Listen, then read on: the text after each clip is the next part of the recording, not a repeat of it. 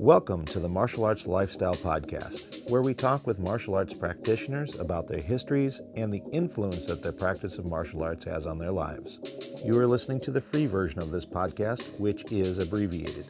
Help support this program by considering to subscribe to us on Patreon, where you will get 4 full-length podcasts each month, 1 week before the YouTube release date. The cost is that of about 1 coffee shop coffee per month. Go to www.patreon.com/malmag to subscribe. That is www.patreon.com/malmag. If you would like to purchase single full-length episodes of the Martial Arts Lifestyle Podcast, visit our Gumroad page at malmag.gumroad.com, and that is malmag.gumroad.com. This week, I talk with actor, voiceover artist, and martial artist Ryan Burke. We talk about his history and coming back from a pretty major medical issue.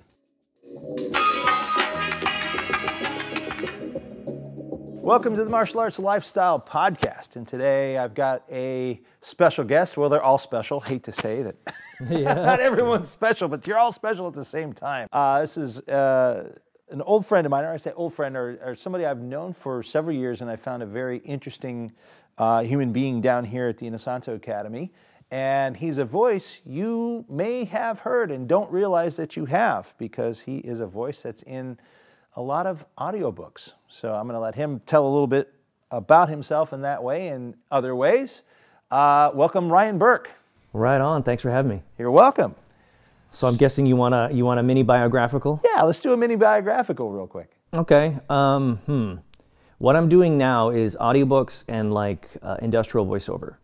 And I guess where that took off, it took off before the pandemic, but it really took off during the pandemic.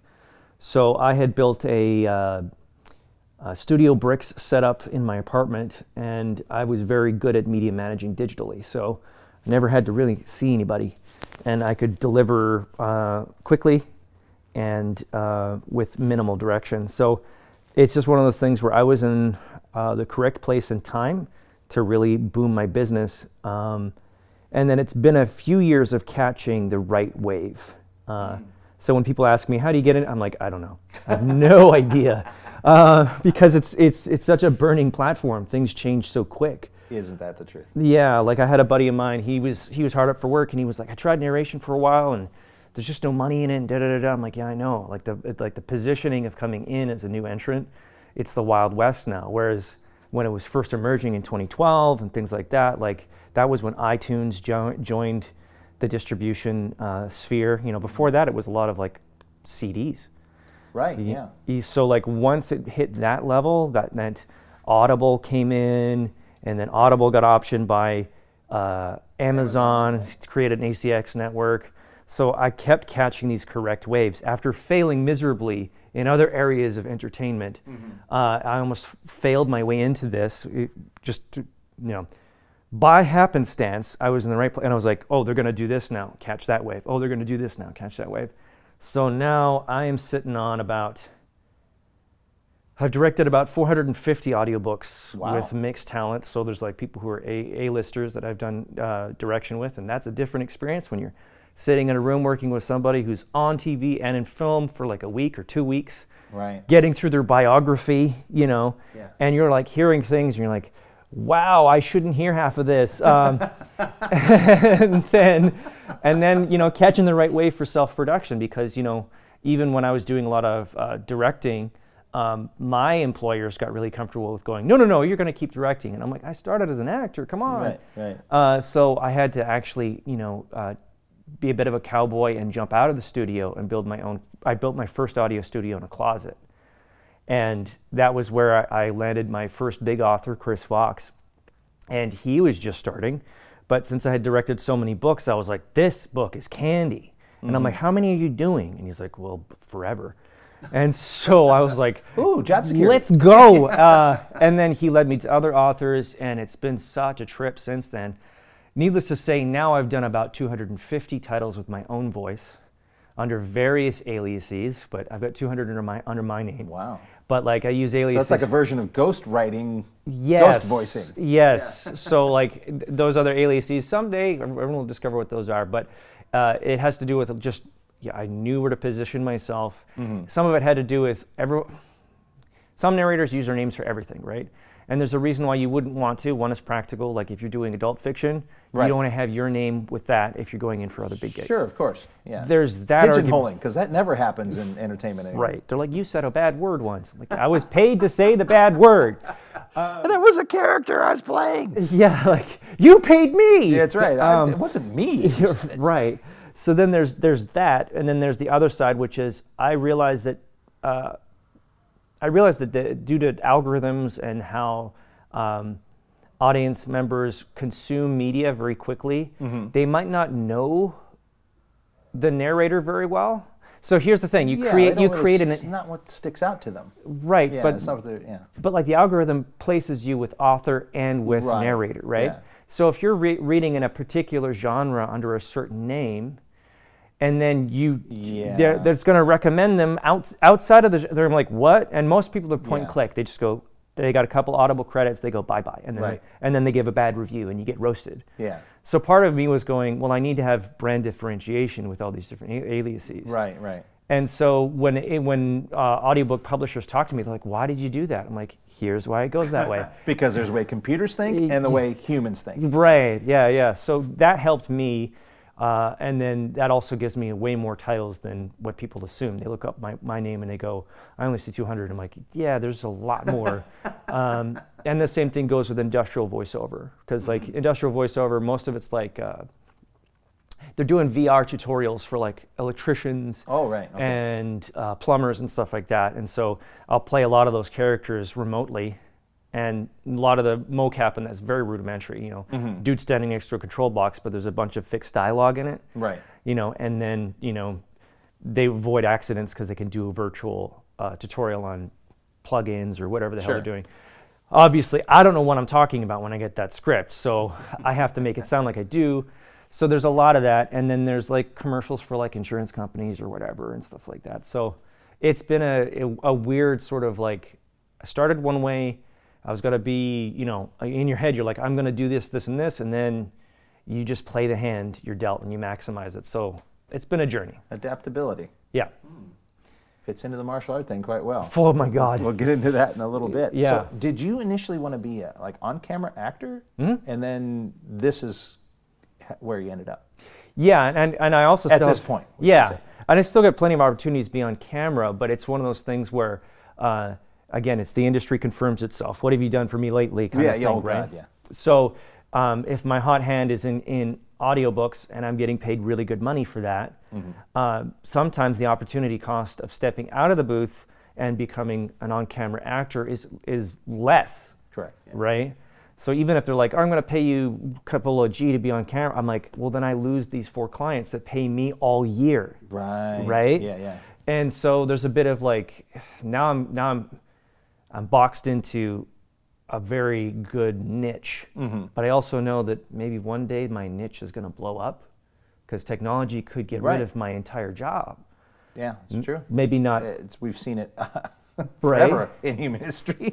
Right. Like, there's like things like deep voice, other stuff that's coming out, and we might use it for a while for pickups to shorten, the post-production and stuff like that, because they can just change what I said, but they keep the same performance. Yeah, it's like that Adobe thing. I think I saw a beta version or a really early testing version at one point, and they sampled maybe a paragraph of someone's voice, and they literally could engineer this person saying anything. Right. And that was 8 years ago when I saw that? Yes. So now it's got to be out of control. Yeah, and I imagine, too, the other issue is, like, I'm feeling like that's happening with on-camera as well. Oh, yeah. Like, the Unreal Engine for even stunts. Yes.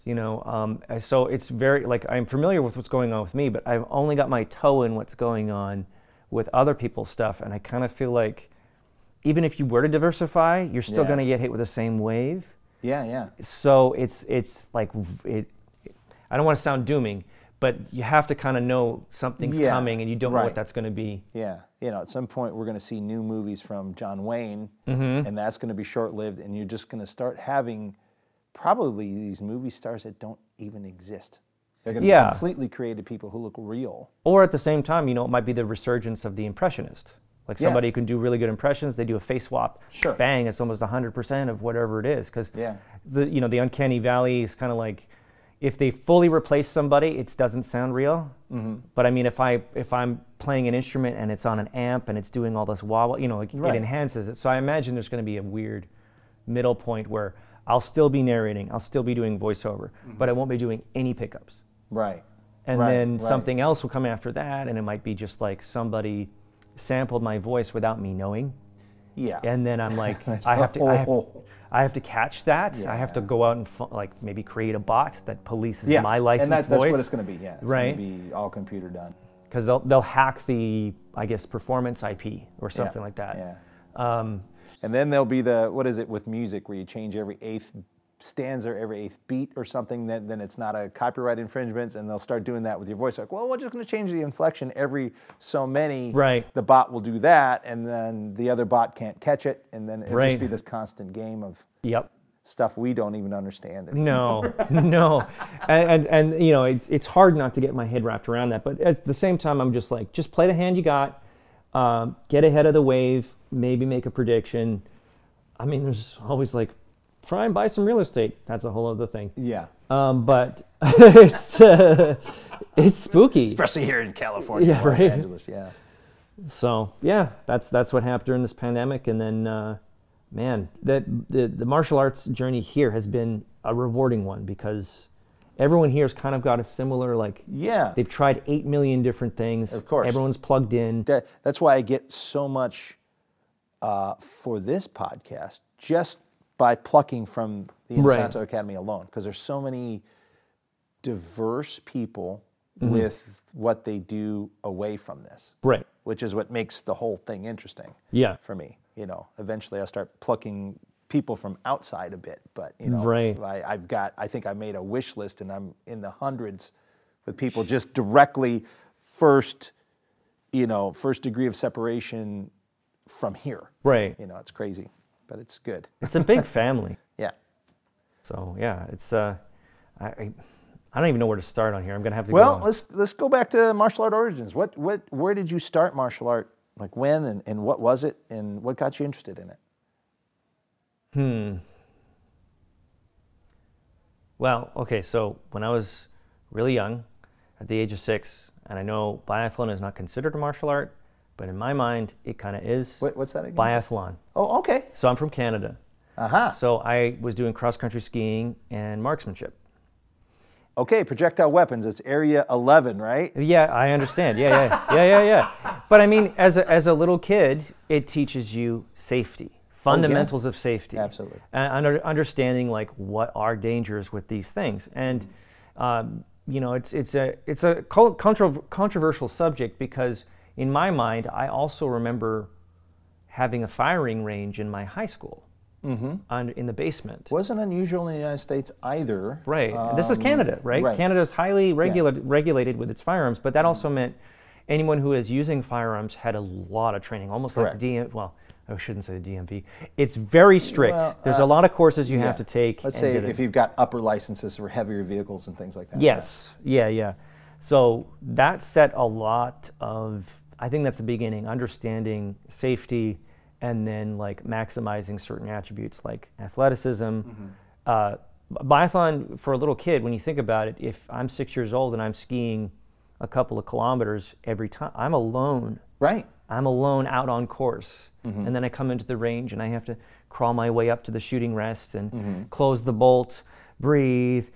Yes. There's a lot of things where you're like, that might not be considered a martial art, but in my mind I go, that kind of is. Well, it is, and I think there's a thing about the shooting on that level that people don't understand, unless you've really looked at, say, some of the best military snipers out there. They're firing these 50 caliber guns from a long range. Yeah. And they start talking about firing between their heartbeats and controlling their breath so as to not, because a little shake on this end is a big miss on the other end, if you're talking about a long range. Basically, your errors double every barrel length to the target. Yeah.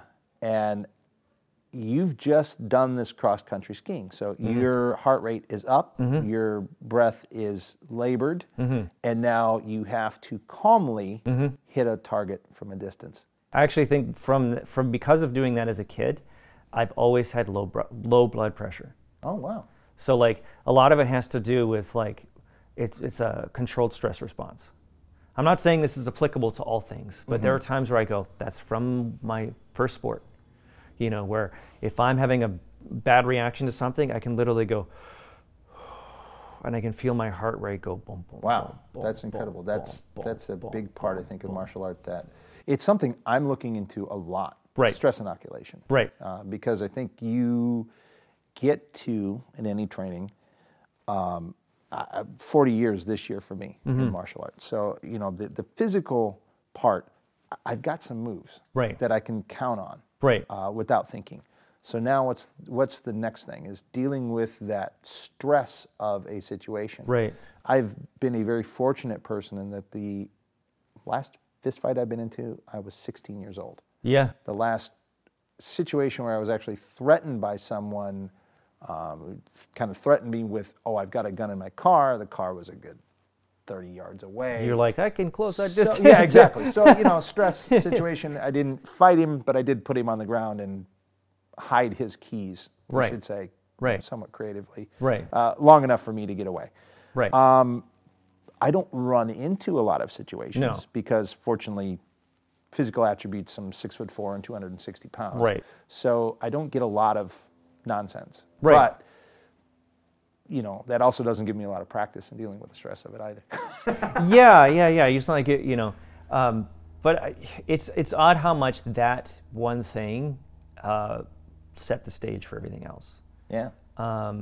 Because I can remember times where, you know, you're a little kid and I was crying, you know, because you're like, I remember there's this like couple of times where you'd be out on course and it's cold and your hands are getting frozen and you're skiing and you're skiing and you're skiing and you're like, I can't make it. But then you look around and it's the prairies.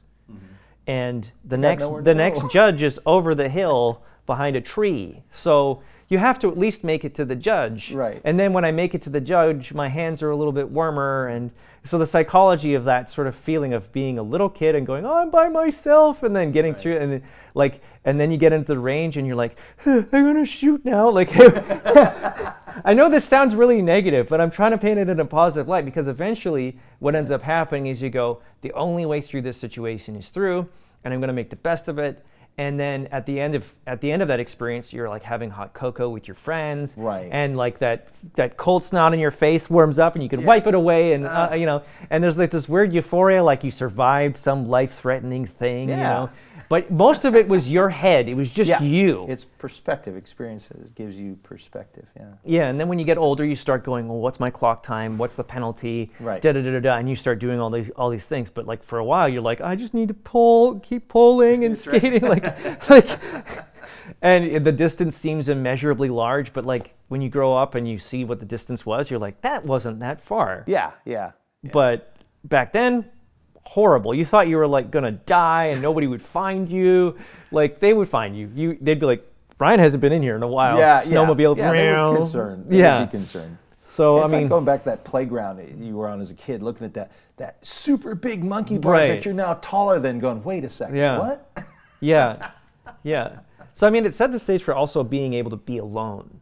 Yeah. And I feel like martial arts is there's a community aspect, there's a training aspect, but I also think a lot of the things you face are just you. Yeah. Whatever's going on is happening in your head. It's super cool in that way. Yeah. It's a team sport and an individual sport all together. Right. Yeah, and then like how do you empty your ego? Like somebody's trying to help you and you're like, leave me alone. I'm like, I don't know what I'm doing. I know what it is. And like that's all part of it, but you can't like explain it to a little kid. You know, you got to experience these things and then go, wow, I was really mean to that coach. You know. And that was the first thing I think that set it up.